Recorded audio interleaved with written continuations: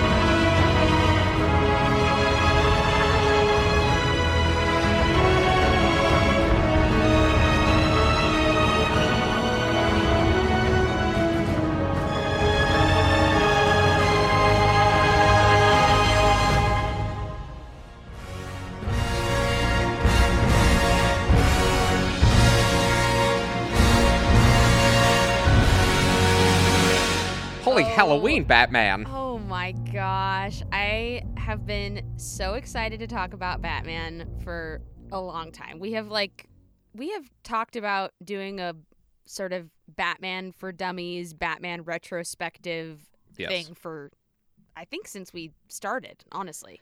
Well, and we could never justify, I mean, in the early days, we could never justify it because but we were Star Wars. What a perfect time now. We have done some DC, right? We covered Suicide Squad. We did. And so this is really, I guess, only our second DC hero chat. Yeah, other than, crapping on DC over the course of our Marvel discussions, this is... Which I think one thing that, even divided Marvel DC fans can agree on is that Batman is awesome and that we've gotten just an incredible plethora of Batman goodness in our lifetime. So yeah, and I think Batman has always been DC's ace in the hole. So I think so too. As poorly as elements of the DC EU have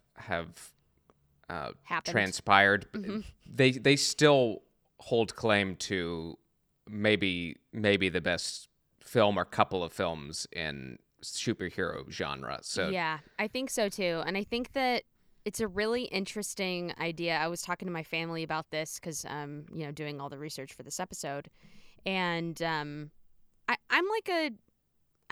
read a chunk of Batman comics, so I don't consider myself like a complete novice about Batman and like the origin of Batman as far as the comics go. But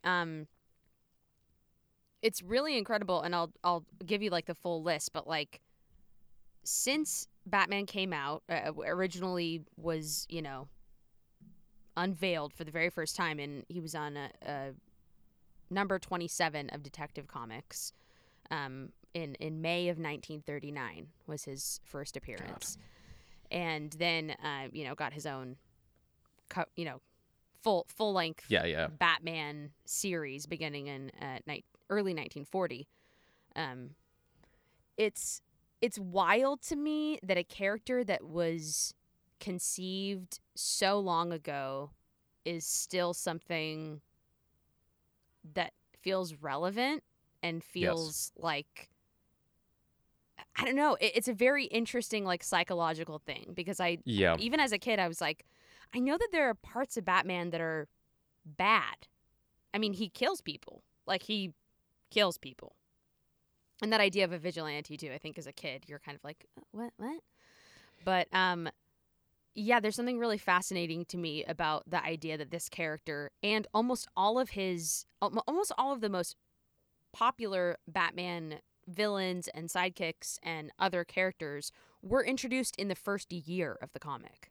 It's nuts. That is nuts. That Like 1941, all of them appear. Like Joker, Penguin, yeah.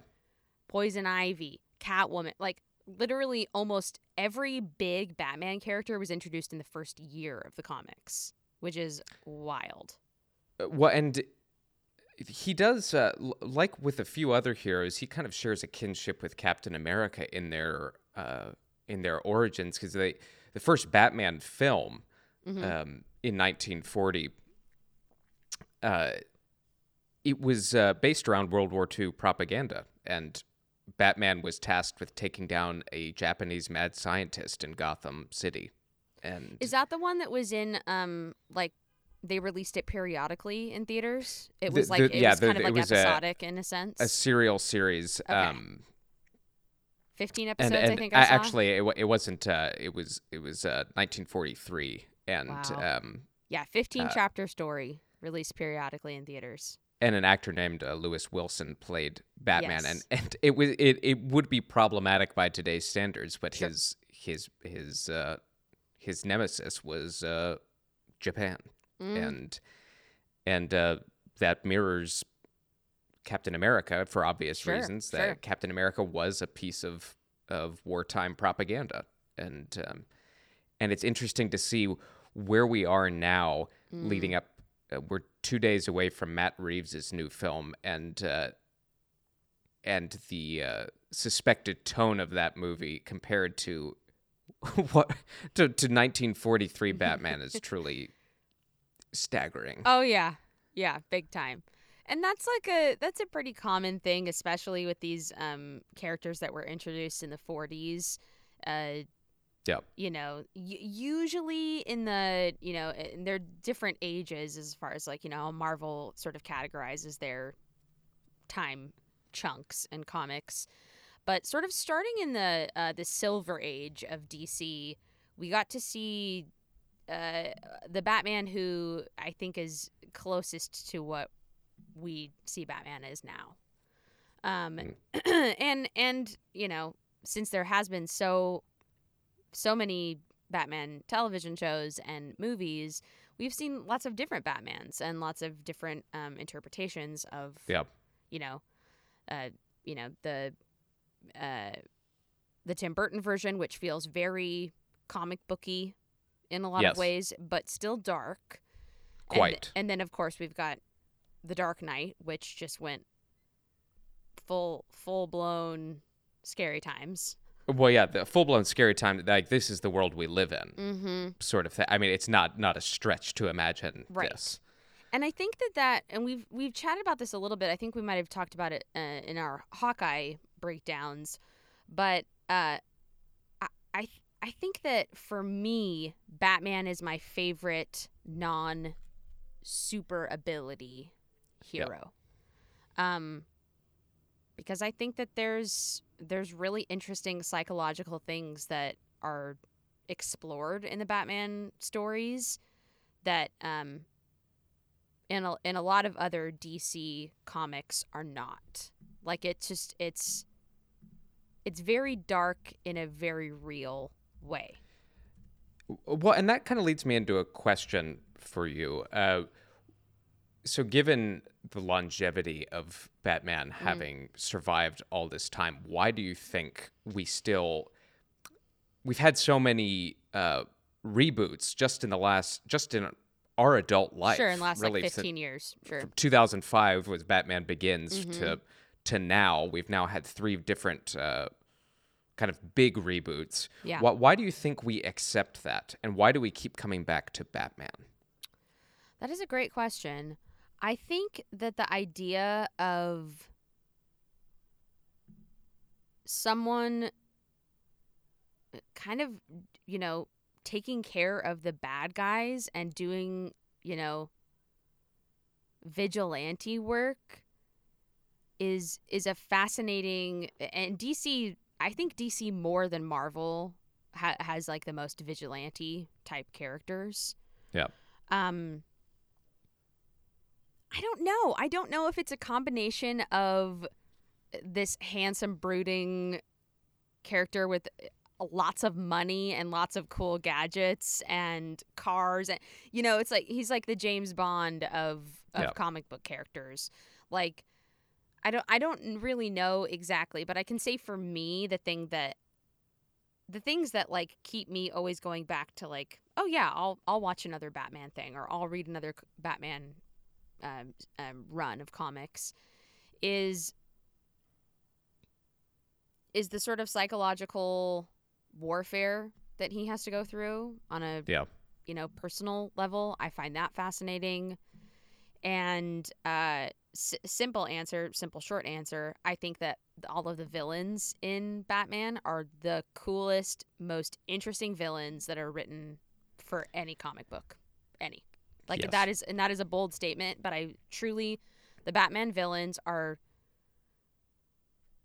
I want to say, especially for something that came out in the 40s, to have them be so multidimensional, not just I'm a bad guy or girl doing bad stuff for the sake of it. All of and getting to know all of those origin stories, I just think that's what keeps me going back to Batman. Yeah. Psychological, the villains are interesting and multidimensional, and also Batman music.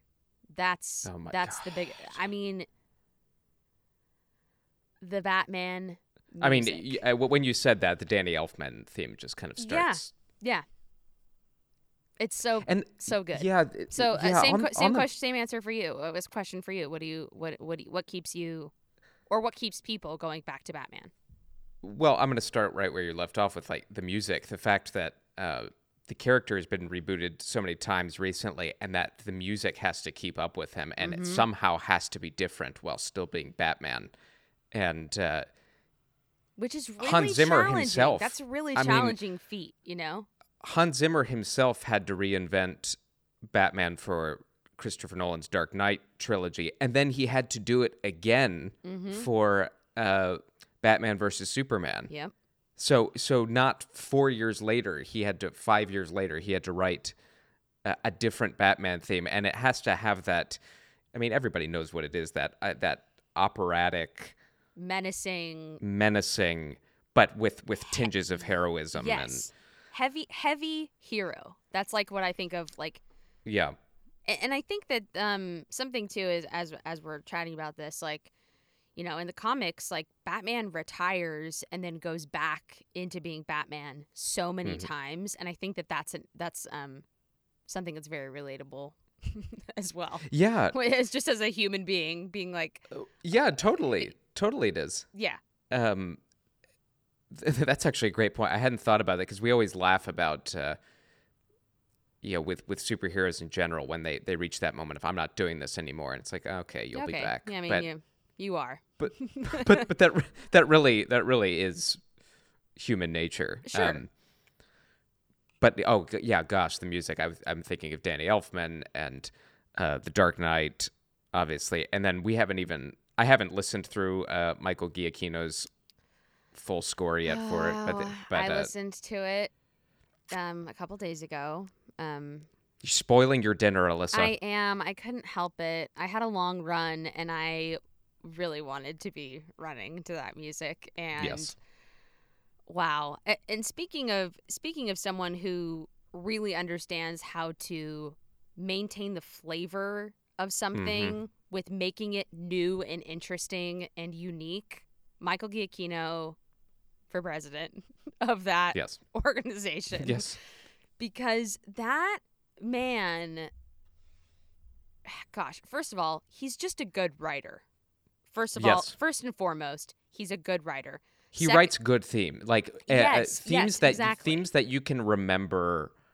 I think maybe that's the one knock on Marvel outside of we've Alvin chatted about this a little bit. Yeah. There's not any super recognizable. But the Giacchino, Alan Silvestri, duh. Like all the Avengers Sure, stuff, sure. yes. And Captain America, he did all of that. Mhm. And then Michael Giacchino, I would probably say Doctor Strange. Yeah. That's probably the most recognizable. I don't know. Spider-Man, And he just said maybe. Spider-Man, yeah. Yeah.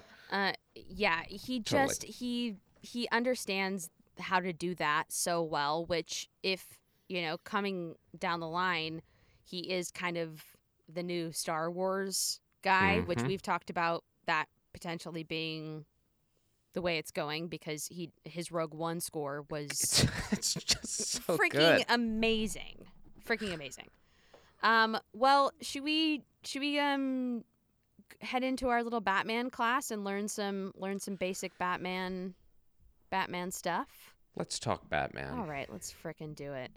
All right, so we said the character originally appeared in Detective Comics number 27. He was created by Bob Kane and Bill Finger, and he was so popular in that storyline that his own series began publication in 1940, and basically since 1940, at least 2 Batman comics a month have come out.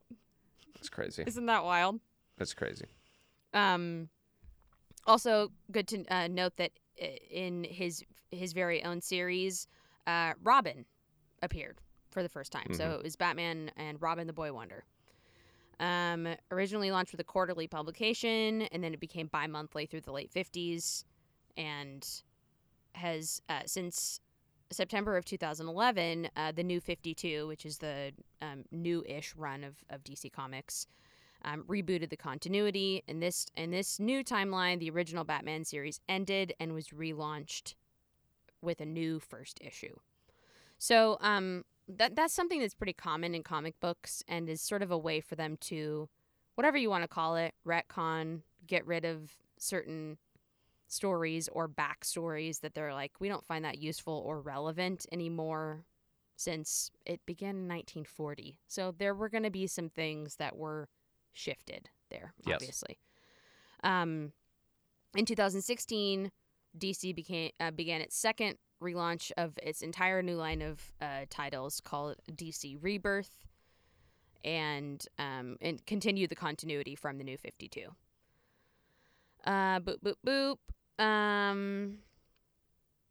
So here's some of the first appearances that I was telling you about in these characters that, not only were big characters in Batman stories, but then became big characters for DC in general. The Joker appeared in the very first issue of Batman in the spring of 1940. Same as Catwoman. Alfred Pennyworth, Batman's butler and pal, appeared for the first time in number 16 in May of 1943. Deadshot, who we know recently from Suicide Squad, appeared for the first time in 1950. Mr. Freeze in 1959. Batgirl. I can't believe he was that early too. I know, isn't that wild? Like, if anybody's watched the I'll get to Mr. Freeze. Like I need 5 minutes on Mr. Yeah, Freeze. we need time for him. Okay. Batgirl, Betty Kane appeared in 1961. Poison Ivy in 1966.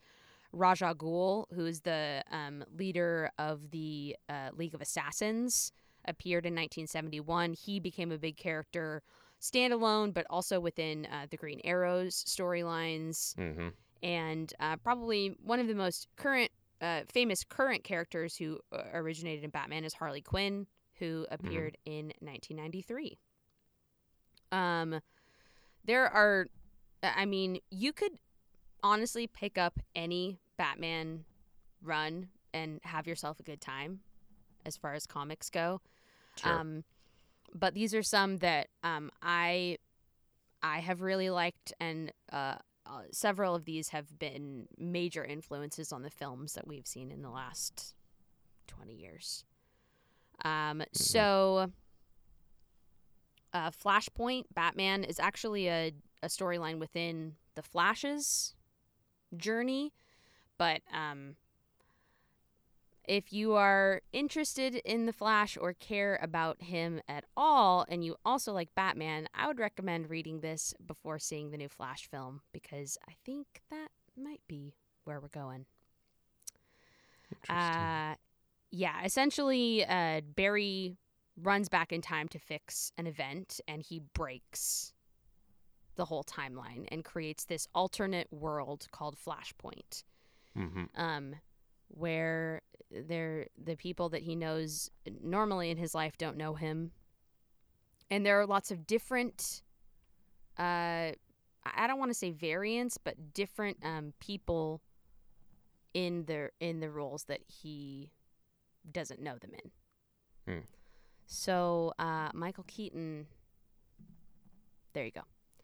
Yeah. Batman the Cult, which is a huge influence on The Dark Knight, the Christopher Nolan series. It's basically, I would say this is Batman at his most psychologically vulnerable. He's kidnapped by Deacon Blackfire and cultists, and he's submitted to all this torture and brainwashing, and it's freaking dark and freaking awesome. Dark Knight Returns is another really famous run that I've read, written by Frank Miller and illustrated by Miller and Klaus Janson. And it tells this alternative story of Bruce Wayne, who's 55 and returns from retirement to help Gotham City yet again. And we've got returns of really classic villains like Two-Face and the Joker.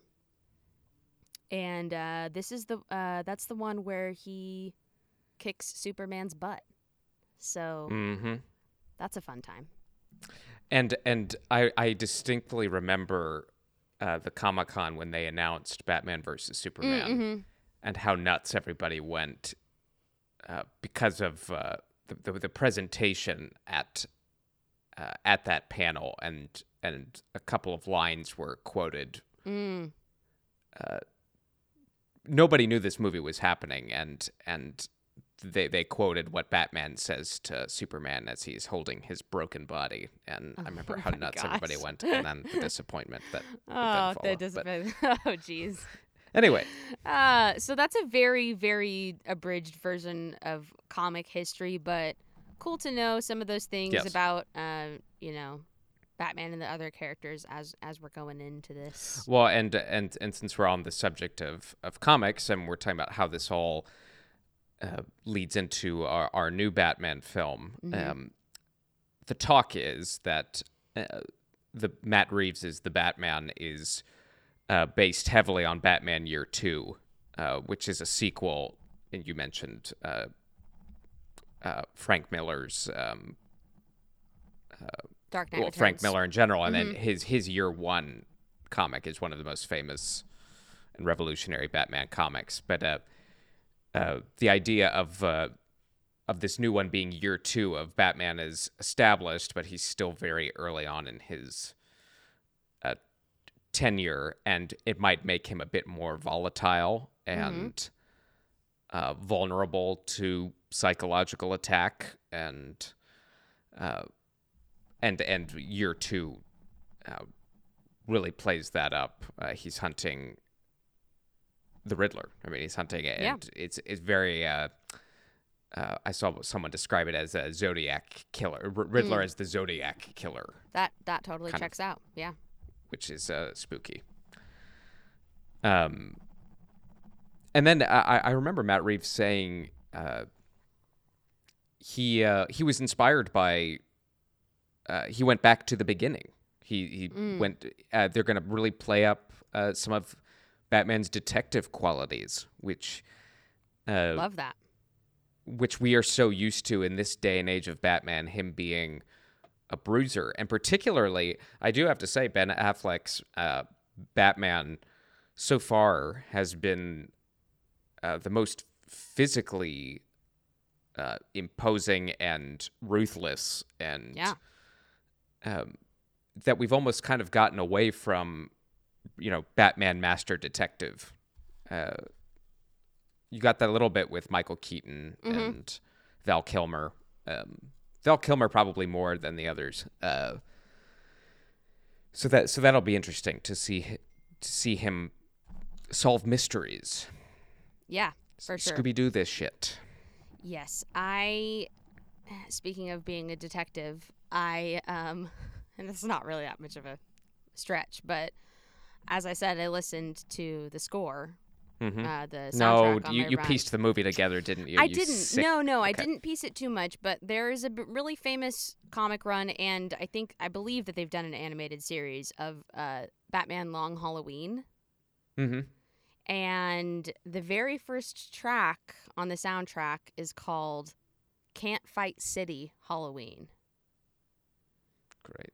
So, yeah, they're going to pull from, Yes. just as Nolan did, he pulled from, 4 or 5 really famous comic runs Yes. to make this meaty trilogy. I think we're going to get lots of things from lots of different comic runs, but Totally. that had me excited. Like if we're starting this story on Halloween, like I don't know, there's something really thrilling about that. Yeah. No. It does play up to the whole. The more I think about it now, just from what we've pieced together from the trailers, the Riddler as a Zodiac killer or a Jigsaw. Yeah, and if kind like of, like the very first kill and riddle from the Riddler comes out like Halloween night, and then that is sort of like the launching off point for this scary, Yeah. or a series of murders throughout the city that he and they haven't even started really piecing together that it's the same. I don't know. I'm really excited about this new movie. I know not everyone is, but that's always the way it is with anything like this, especially with character that's been around for so long. You're not ever going to please everyone. But No, and I talked about the music, being something that constantly refreshes my appreciation for Batman, but more broadly, I think it's the fact that we do get so many different versions of him that play up a specific trait of his. Yeah. Do you have a favorite Batman? I don't think I've ever answered the question out loud, honestly, because my favorite movie, and it's cliche at this point to say, is Dark Knight. Well, that's but- not cliche. It's so good. But I honestly think that's one of the best movies I've ever seen, period. Like, Yeah. it does what a lot of movies in that genre haven't done for me, which is really make the list of that is first-rate filmmaking, period. Yeah, take the fact that you're dealing with like comic book characters and that type of story completely out of it. Just as a movie, it's such a good movie. Yes. Yes. So in terms of Batman, I really, really liked Christian Bale, probably more than he liked his own performance. And he talks about how ill-equipped he felt when he was next to Heath Ledger. Oh my God. Oh, Stroke. yeah. Heath. Apologies. I'm like, are you talking about No, another I Batman? had a stroke. Heath Ledger. It's okay. No, next to Heath Ledger, he said, I feel like I'm really not doing a great job. And it's like, oh my God. I mean, come on now. Yeah, Come on now. that goes to show you just how brilliantly the villains of Batman are written. Yes. If the title character is feeling overwhelmed or not like they're at the same level as the villain, I mean, I'm sure all of them have felt that way.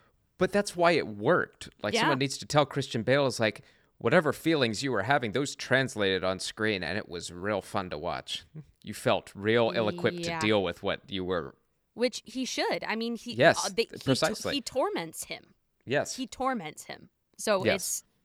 that's exactly right. So I do have a ton of respect for Christian Bale's.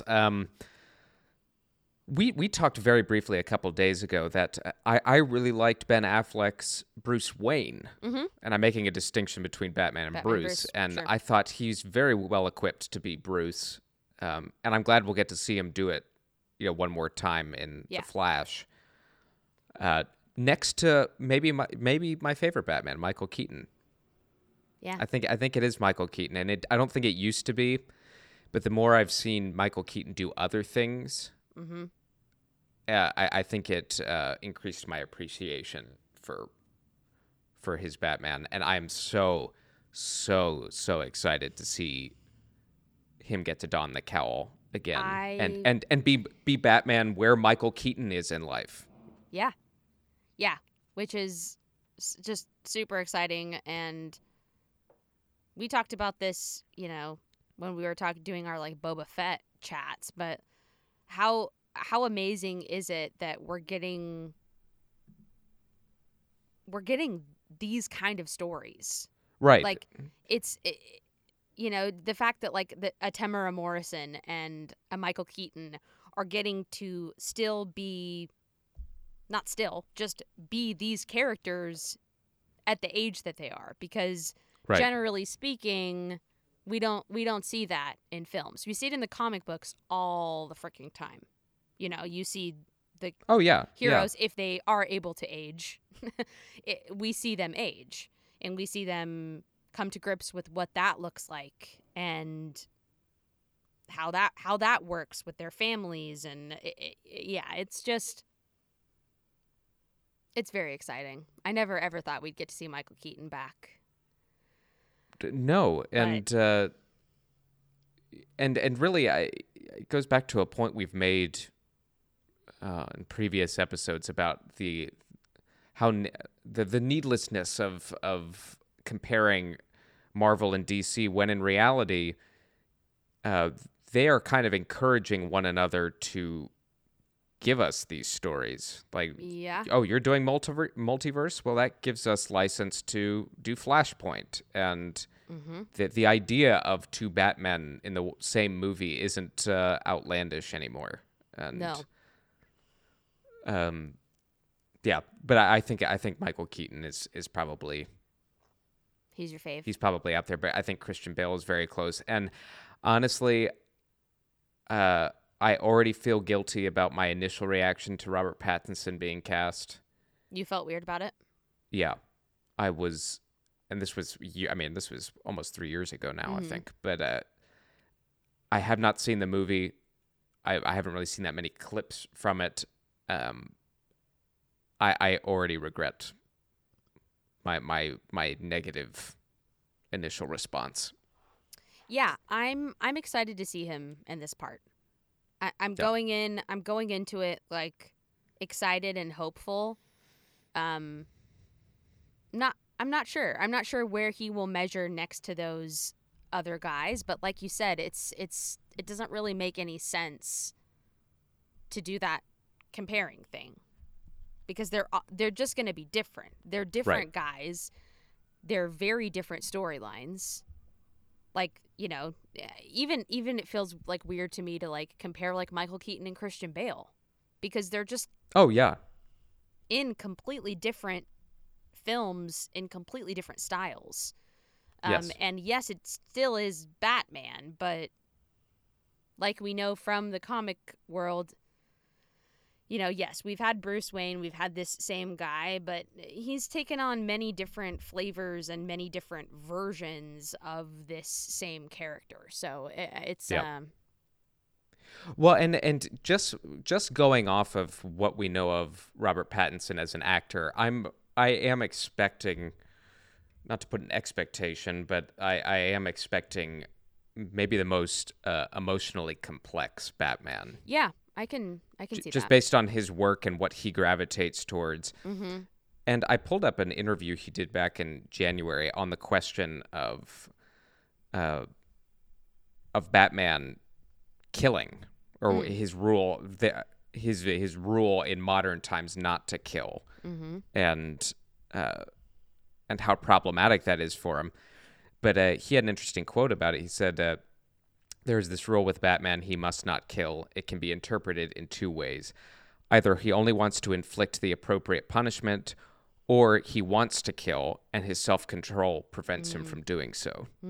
It goes on to say that Pattinson takes note of what Bruce is thinking when he chases criminals, and he says it is impossible to think that he does not take pleasure in it. Yeah. And I imagine he goes on to say, I imagined it from the rehearsal of the first fight. I thought it was funnier. Something in him just wanted to slit that guy's throat. I told myself that he spends his night chasing criminals. It is impossible that he doesn't take pleasure in it. He suffers, and it is a desire that overwhelms him. I'm sure in his first fight, he manages to convince himself that every guy in front of him is one of the ones who killed his mother. Yeah. He lives a criminal life, but without committing crimes. I think that's the most beautifully That's exactly it. Yeah. Yeah, and and just what you described about him, that like teeter-tottering thing of like, oh, well, maybe I want to kill this person because I like to kill, or no, I'm doing it because they're a bad person. And do both of those things exist at the same time? Can they exist at the same time? What does that mean about him? Like, it's such a fascinating character in that way. I can't get over how I keep coming back to this because I've been reading a lot of Green Arrow and watching the Arrow series, and he's got this one villain who is so like in his head and 5 steps ahead of him at every turn. And ultimately what he wants is the Green Arrow to admit that he likes to kill. And he wants to watch him decline upon that realization and have that be the thing that completely like ruins him. It's so dark. Well, and that's what made the Nolan movies so great is all the Joker wanted was Batman to be like him, to kill somebody. And Bruce nearly does it several times. I mean, he doesn't even kill Bane. He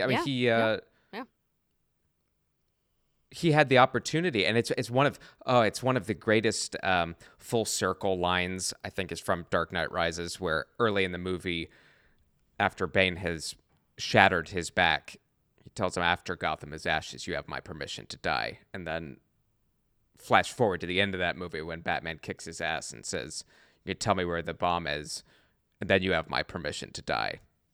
But I think it's so interesting that he's not going to be the one that does it, even after everything these people put him through. Yeah. And of course, Batman has killed in canon. I just think we're in a very interesting age of him facing even more dangerous people and having to fight the urge to kill them. That's way more of an interesting take on someone.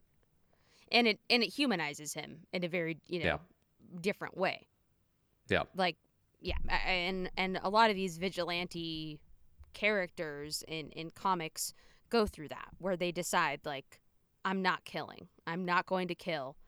But then they're up against these truly evil people or, creatures who are killing everyone that they can. Yeah.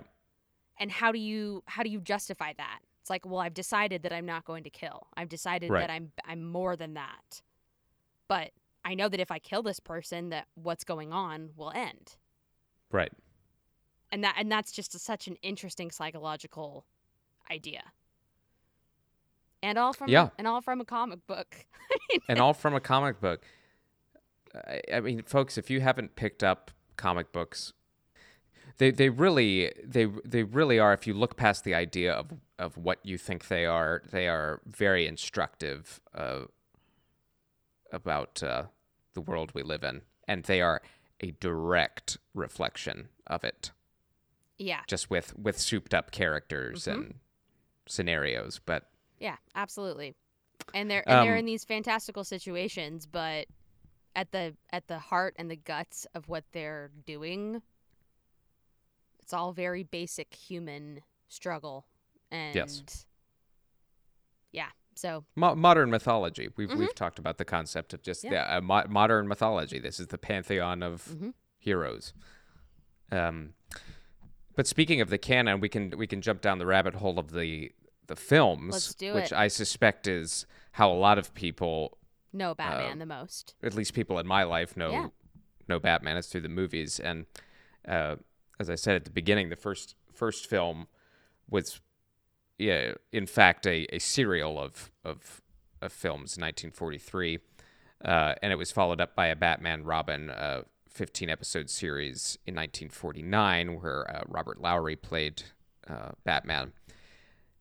And then most famously for perhaps our parents' generation, you had the Batman television series with Adam West, which then spawned the feature-length movie, which I hadn't seen most of the television series, but I had seen this movie, Batman the movie, 1966, which brought back most of the TV cast, which is just all of the who's who of villains. You had Cesar Romero was the Joker. Burgess Meredith was the Penguin. Frank Gorshin was the Riddler. Lee Merriweather, she wasn't Catwoman in the series, but she stepped into the film, and just an amazing piece of cinema, that movie. And of course we got that 1960s surf rock Batman with the background singers absolutely kill me. Just Batman. It's like, I'm like, did you guys hire like 13-year-old girls to do this session? Like, it's so funny to me, but hey, it was a massive hit. And it was that groovy 60s my parents surf rock. Yeah, my dad loved that show. Yeah. So. Oh yeah.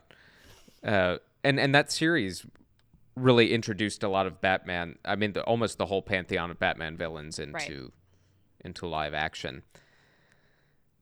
We then get into kind of the beginning of our generation and what we remember growing up with truly as kids. And that starts with Batman in 1989 by Tim Burton, directed by Tim Burton, with Michael Keaton as Batman and Jack Nicholson as the Joker. Yeah, I recently rewatched that, and I could not get over how beautiful all the scenic painting on that was, and how brilliant of an idea to do something like that, to have it be grounded in live action reality, but then the background of everything still feels like a comic book. That is so freaking genius. Like, Gotham looks like it's pulled right out of a comic book, but you're seeing, Jack Nicholson and Michael Keaton beating the crap out of each other and all of this stuff underneath it. It just is, it's so good. It's so good. Well, and this was, I mean, granted, Tim Burton's prime lasted much longer than his tenure in Batman, but this was kind of right in the middle of it's Tim Burton time. So Nightmare Before Christmas and Scissorhands was year Edward before, Scissorhands, right? but just that he has an unmistakable imagery that he likes to convey, and sort of a way, whimsical darkness. Yes, whimsical. That's a perfect way to put it. Whimsical darkness. Because it's always like dark, but not in like a scary dark. Yeah, there's still like a whimsy to it, I suppose. And Jack Nicholson's take on the Joker is still legendary. Really, it's just Jack Nicholson with clown makeup on, and that's enough. Yeah.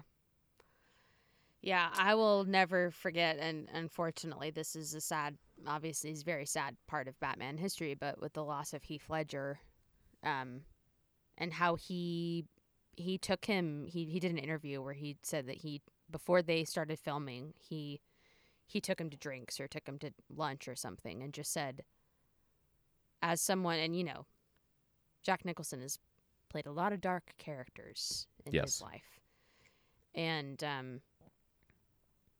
just sort of pleaded with him to be very, very careful with this character. Mm-hmm. That it was, easy to be like, oh, it's a comic book character and it'll be fine, but to be very careful. And that just is it's so heartbreaking to go back and watch watch them and to have the knowledge that he really did try to warn him about it. Yeah, I mean, I'm not sure much else can be said about it. It's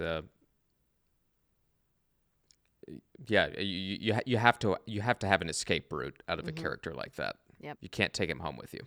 No. I had a college professor who would always say, "Put away your toys." Yes. The second that you can, and that you're no longer working, put away your toys, because it will begin to bleed and seep into your real life, which it's not. It's not your real life. No, and look, like, not to get too much into actor speak, but for those of you listening who kind of want to understand, every actor has whether it's depending on the character or just their overall process in general, has a different way of bringing characters to life, a technique, a process, a method, if you will. And I've personally always subscribed to the idea that it's real dangerous to use real memories all the time. Yeah. Or even most of the time, because it's just, that's, again, you put it perfectly, Alyssa. It's not, the character you're playing is not reality, so don't let it become that. You don't need to rummage in your own crap. Yeah. To empathize. But anyway. For sure. But a revolutionary performance from him. Yeah. And then Tim Burton would do a second film, Batman Returns, with Michael Keaton. This was Danny DeVito as the Penguin and Michelle Pfeiffer as Catwoman. Have you seen the behind-the-scenes footage of her doing the whip? Yes. Unbelievable. That is incredible. If you don't know what I'm talking about right now, go and unbelievable. Or we'll put it in our Instagram stories or something. But yeah, Michelle Pfeiffer just like freaking learned how to be an incredible whip master. I mean, unbelievable. It's so great. And yeah, there's a behind the scenes video of her doing probably the most famous sequence in that film in one take. Yes. So it's amazing. We'll put it on our Instagram stories. Yeah, it's so cool. So Tim Burton would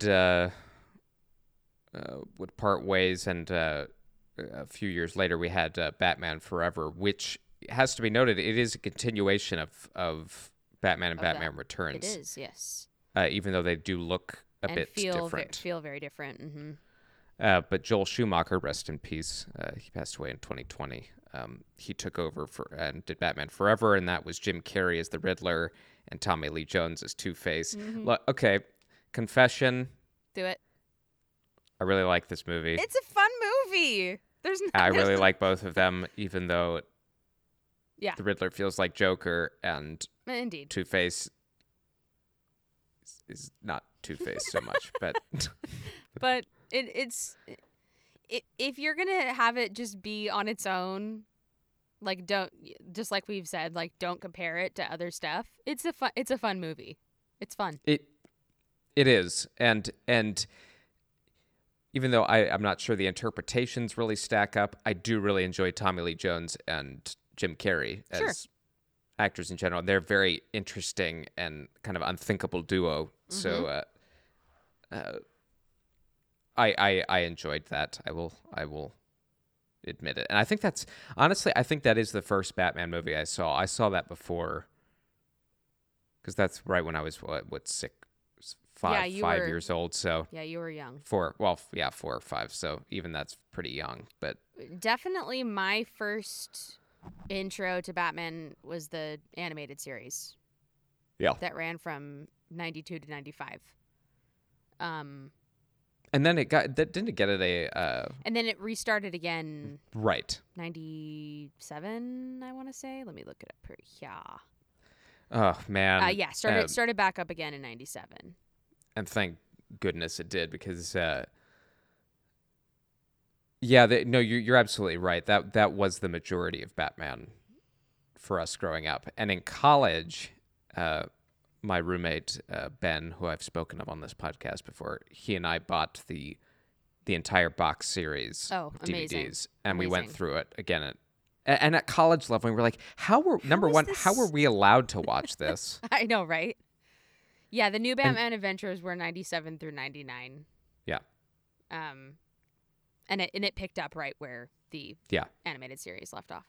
The Batman animated So series. so that was it held up really it's well. a lot darker. If you watch them in sequence too, the 93 to 95 and then 97 to 99 is like significantly darker. Yeah. Which I think is very telling because I think that we went from like the Bronze Age into the New 52 during that time. Mm-hmm. So there was a big shift in the comics storytellings as well. So they were like, okay, we got to shift tonally for all the other entities.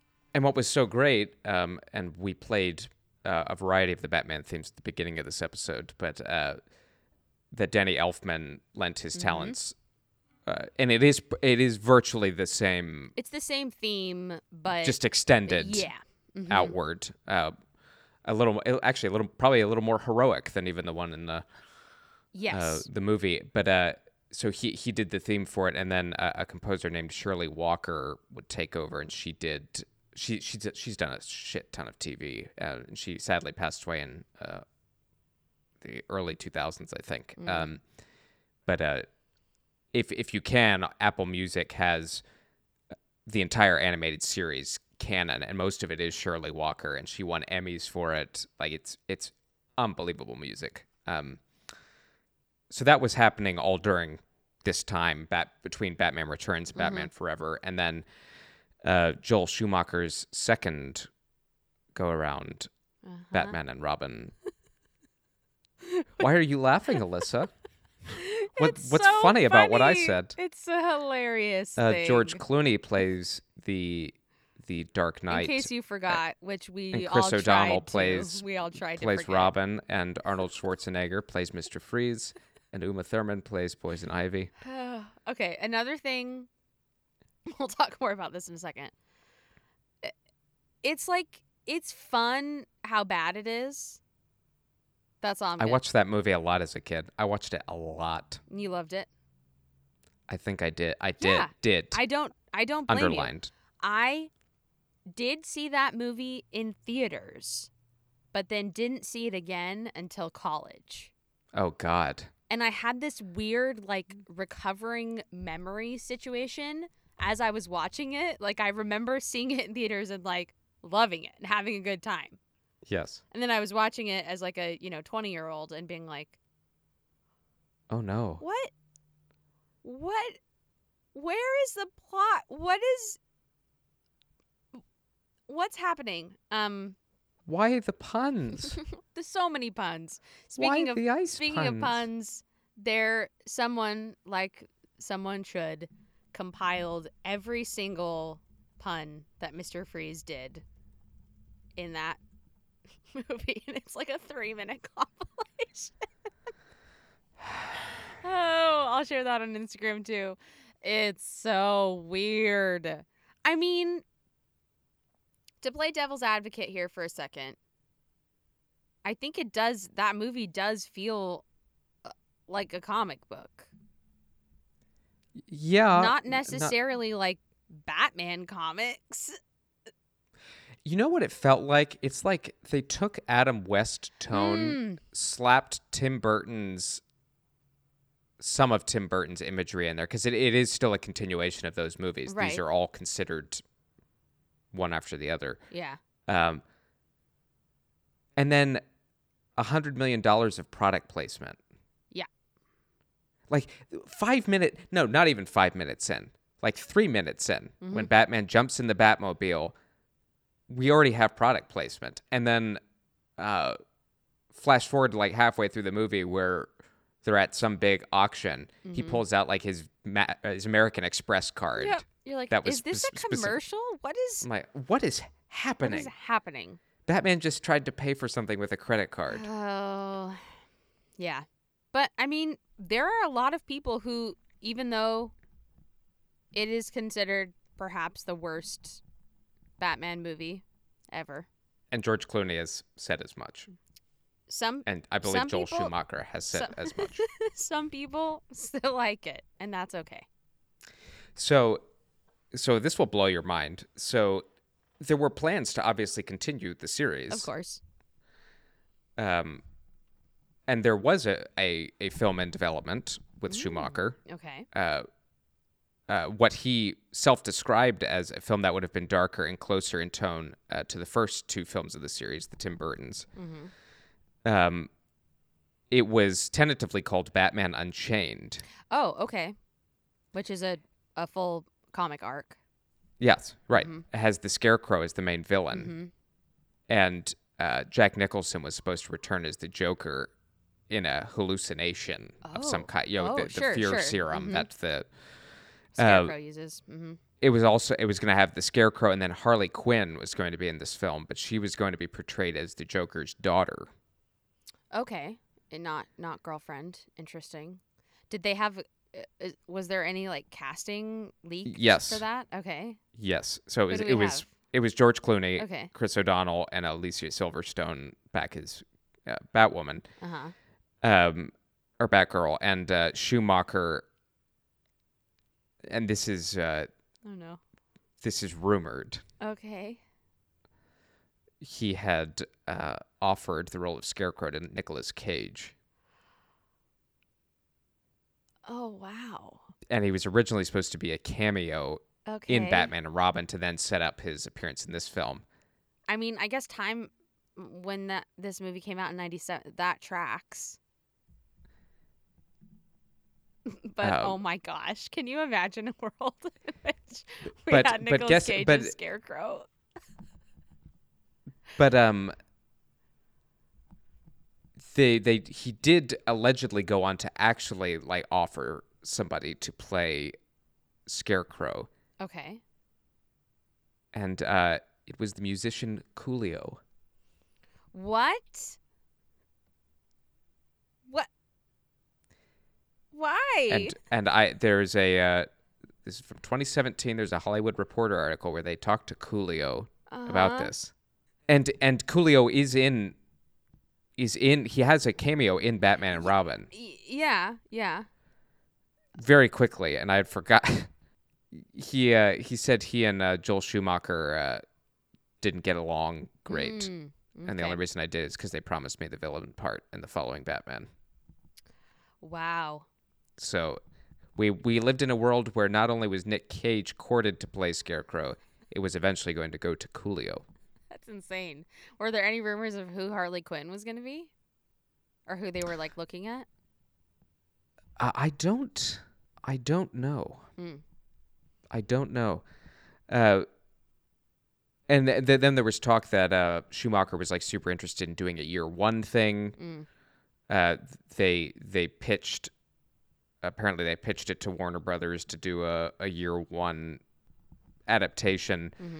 And then there was another. He pitched another script. I believe it was a guy named Stephen Weiss. He penned a script called Batman Dark Knight, and it's spelled DARKNIGHT, which is fine. But it was largely inspired by Dark Knight Returns, and which famously has Bruce Wayne giving up his career, and another one scrapped. And then originally the studio was like, what if we made a live action version of Batman Beyond? Oh, okay. Which was an animated series. Yes. If you're not familiar, that came that after was, Batman and 99 to 2001. Yes. I have fond memories of watching that when I'd come home from basketball games on Saturday mornings. Yeah. We had Kevin Conroy. One Saturday morning. Yeah, I loved One Saturday Morning. That's what it was on. Yeah, Kevin Conroy back in Bruce Wayne. So yeah, cool. And he was he plays like 80-year-old Batman, like 80-year-old Bruce Wayne, and he mentors this young kid, and like this is like 2040 or whatever in Neo Gotham, and very interesting series. And actually, that is a series not only I wish they would bring back, but I wish I wish for that adaptation of Batman. Yeah, that'd be cool. We haven't live action. Haven't seen anything like that. That would be pretty neat. HBO. That could be an HBO series. Totally. They've gone all in on the DC stuff. They certainly have.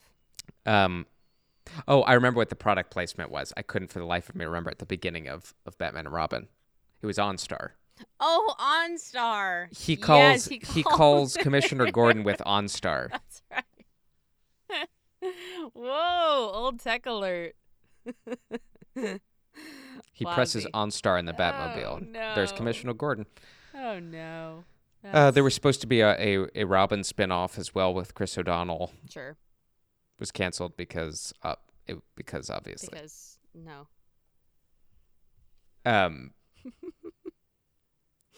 Wow.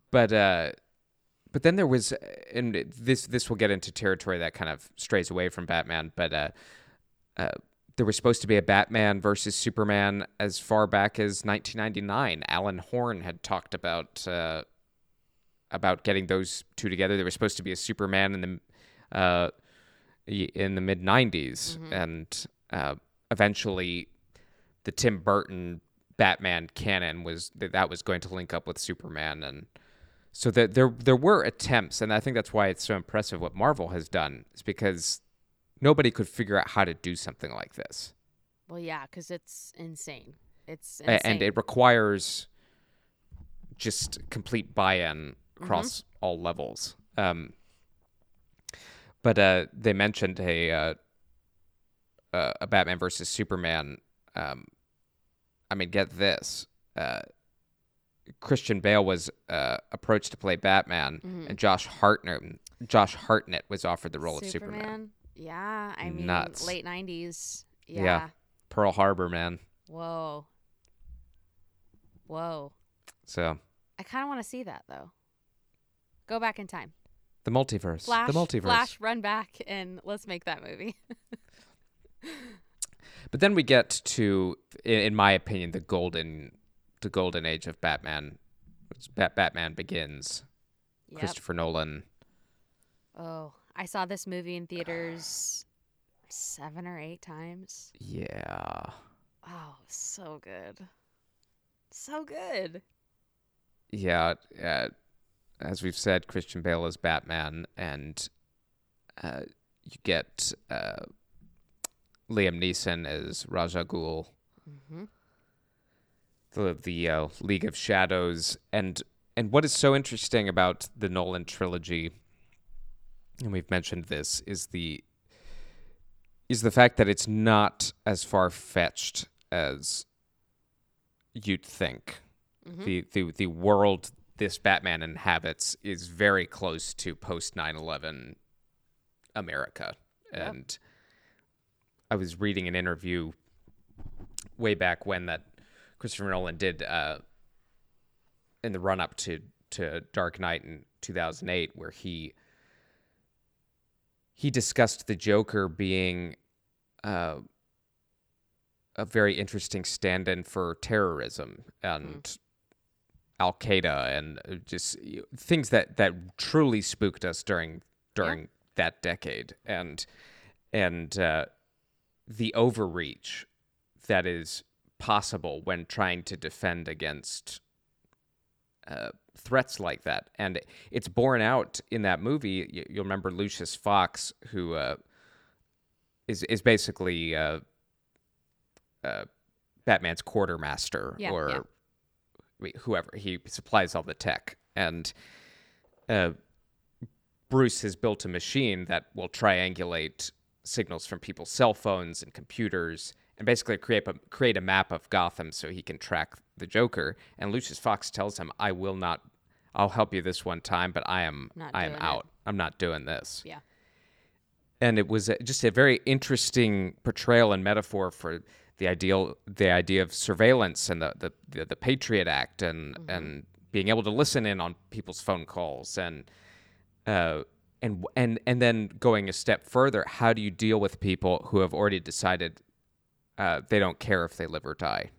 Yeah. That they literally just want to watch the world burn, as Alfred says. And that's the first time that I can remember where a Batman villain just says,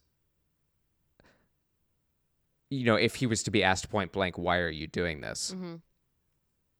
He says something to the effect of, I'm like a dog chasing cars. I don't know what I'm going to do if I catch one. It's just, I just do things. Yeah. And that's horrifying. And it's unsatisfying to people, but that's the reality is sometimes you just can't explain it. Mm-hmm. And how do you moralize and how do you how do you respond to that?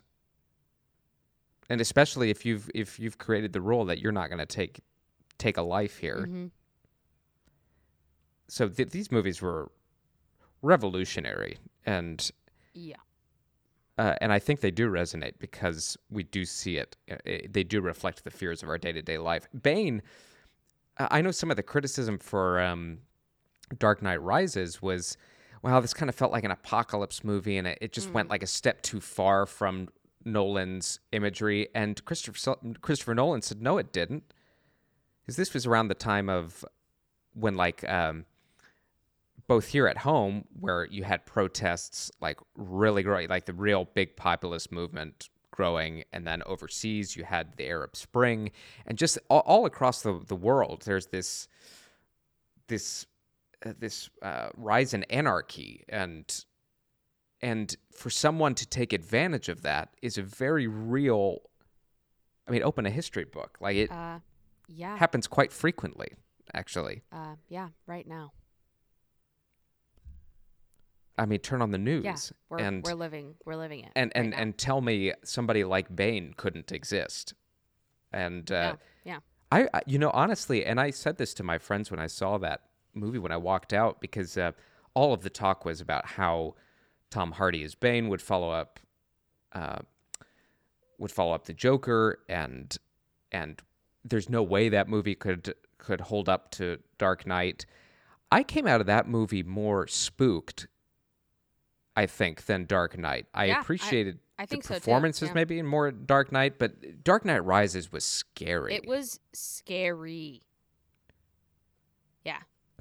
But Nolan managed to make three movies, I would argue, that are of three different genres entirely, with one through line. The first one being the obvious, the origin film, a bit more of a detective film, kind of a coming of age. Sure. Dark Knight was a mob movie. I mean, it was The Godfather and The Departed, maybe in the same. Yeah, scary city crime. Right. Stuff. Psychological. And then Dark Knight Rises was an absolute disaster movie. Like, it was you could call it apocalyptic.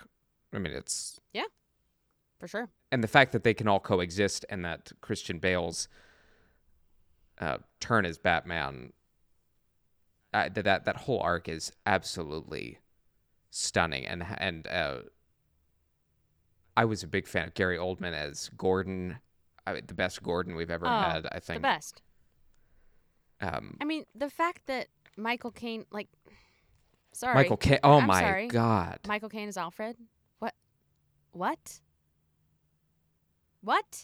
I mean, Alfred got to be a main character because it was Michael Caine. Yeah. Yeah, it's those movies are amazing. They still hold up. Yes. If you've not ever seen those, I would recommend watching those before we go into this new Batman movie. Yeah, I definitely think tonally the Matt Reeves film will be a bit closer to. Yeah, at least that's what it feels like from the trailers. It sure and looks from like the it. footage that we've seen from the actors that they've put in these roles. It seems like that's the flavor of Batman that we're getting, which I'm excited about. Well, and because we've talked about it too before, I'm not gonna to sit on this subject too long. But then we have the DC Extended Universe, which kicked off with Man of Steel the summer after Dark Knight Rises, and there was a lot of talk because Christopher Nolan was the executive producer on Man of Steel. there was questions whether his Batmans were going to, based on the way Dark Knight Rises ended with Joseph Gordon-Levitt finding the Batcave, and it left you on this note of, what? Mm-hmm. There were questions whether Batman would coexist with Henry Cavill's Superman, and eventually I think Nolan made the right decision upon kind of seeing what the plan was and said, no, like, that's his own world. That's a different thing. Mm-hmm. And I think he was wise to do that. But the first time Batman shows up again in this expanded DC universe, which is a mirror of the MCU, was Batman versus Superman with Ben Affleck. And this was Zack Snyder, who has come under great fire recently for all sorts of stuff. But he's kind of, it's not even, it's not Zack Snyder who's come under fire. It's more his counterpart, who Joss Whedon. Yeah, correct. Who's also dipped his foot in Marvel and made the first Avengers movie quite successfully. Mm-hmm. Very talented person. Maybe not so good of a person, but we won't waste time here on the saga that completely derailed Justice League, and then gave birth to Zack Snyder's realized version of it. But because we're just talking Batman here, but so we see very dark, a much more sadistic Batman in these films, which there was kind of a disconnect, I think, between Ben Affleck's performance as Bruce and then how unrelenting he was as Batman. And I'm not sure it quite gelled. I'm not sure if that was the way it was written or directed or both, or an interpretation on his end. Yeah. Not exactly sure, but something, just like you said, something didn't exactly add up there. And I know Ben Affleck was having issues in his own life, and then he talked about how brutally unpleasant it was to be playing that role, which is sad. Yeah, which is, it. You never want to hear that. No. But as we mentioned, he will be making his return in The Flash,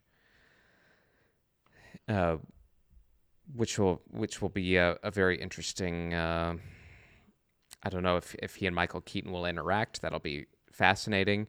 But this is the question I have now that we're kind of near the end of the film portion of this, is that so Michael Keaton is playing the Batman from his time and his universe being the Tim Burton universe. Yep.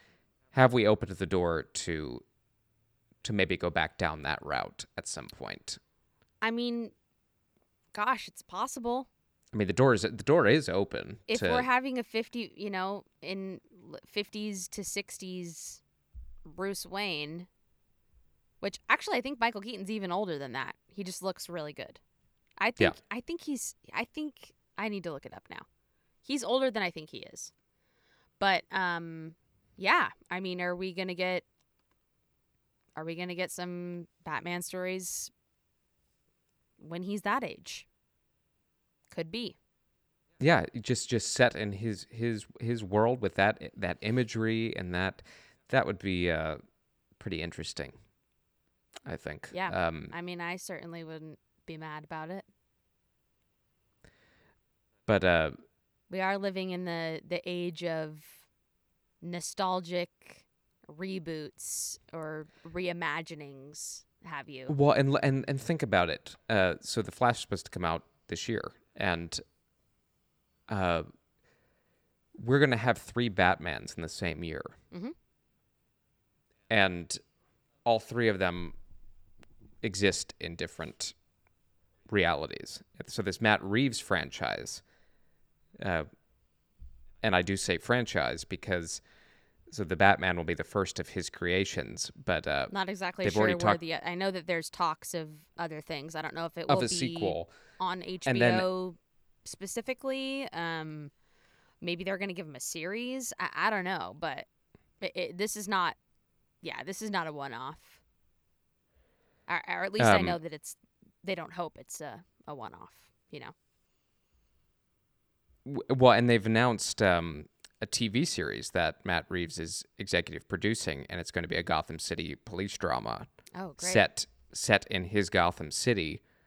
Did you And watch Gotham? The I never made. I know how it ends. I missed some part in the middle Okay. because this was on during college, I think. 2014 to 2019. Yeah. Okay, so right at the end of college, and then. So for the most part, I did. Did you? I didn't know. I haven't seen any of it. It's give some of it a watch. It's Yeah. No, I'm definitely down. I'm making my way through the DC stuff, HBO and CW wise. So it's on my list. I will watch it. I mean the cast is great. That's a great Yes. it's a great freaking cast. But this spin-off series will be focused around the Gotham City Police Department, and Colin Farrell will be playing the Penguin. Yeah. In it as well. So he looks unrecognizable, by the way. I cannot believe that's him. Unbelievable. Yeah. Super cool. And I believe they said a couple of years ago that Pattinson was signed on to do 3 movies. So I mean, it wouldn't surprise me. they might as well run with him. Yeah. I think. And then to further confuse people who are like, I don't know what the hell is going on, then you have the standalone Joker film, Todd Phillips' Joker film, which came out a couple years with Joaquin Phoenix as Joker. But they've talked about doing a sequel to that, which what world does that exist in?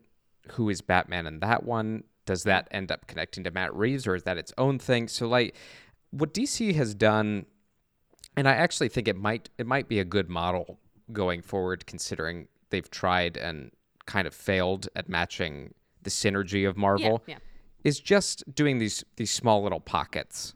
I think it's great. I think it's great. It's less pressure, and then you can just focus on making good movies. You don't have to worry about this insane through timeline thing. Yes. Which Marvel is its own special freak of nature in that way. And it's not an easy thing to do. It's not It's not even a thing that I think, 15 years ago, if somebody had said, someone is going to connect 20 plus, and now we're getting into even further craziness, but that many movies will be connected. Not television shows, not TV episodes. That many movies. Yes. There's nothing else like it. So. I changed my answer on my favorite Batman. Oh, okay. Kevin Conroy. All right. I support it's Kevin that. Conroy. I support that. It's the voice of Batman. Yeah, because as you stated, like he was our Batman. Yeah, he was. And I'm thinking very specifically about. Did you ever see The Mask of the Phantasm? Mm-hmm. The animated film? Yeah. Great animated movie. And then I mentioned Mr. Freeze. So there was another. It was straight to video in '98 called Sub-Zero. That pitted Batman against Mr. Freeze. And Mr. Freeze's actual story, I'm not talking about Arnold Schwarzenegger. I'm talking about, like, this is the animated, probably where he best exists, to be honest. And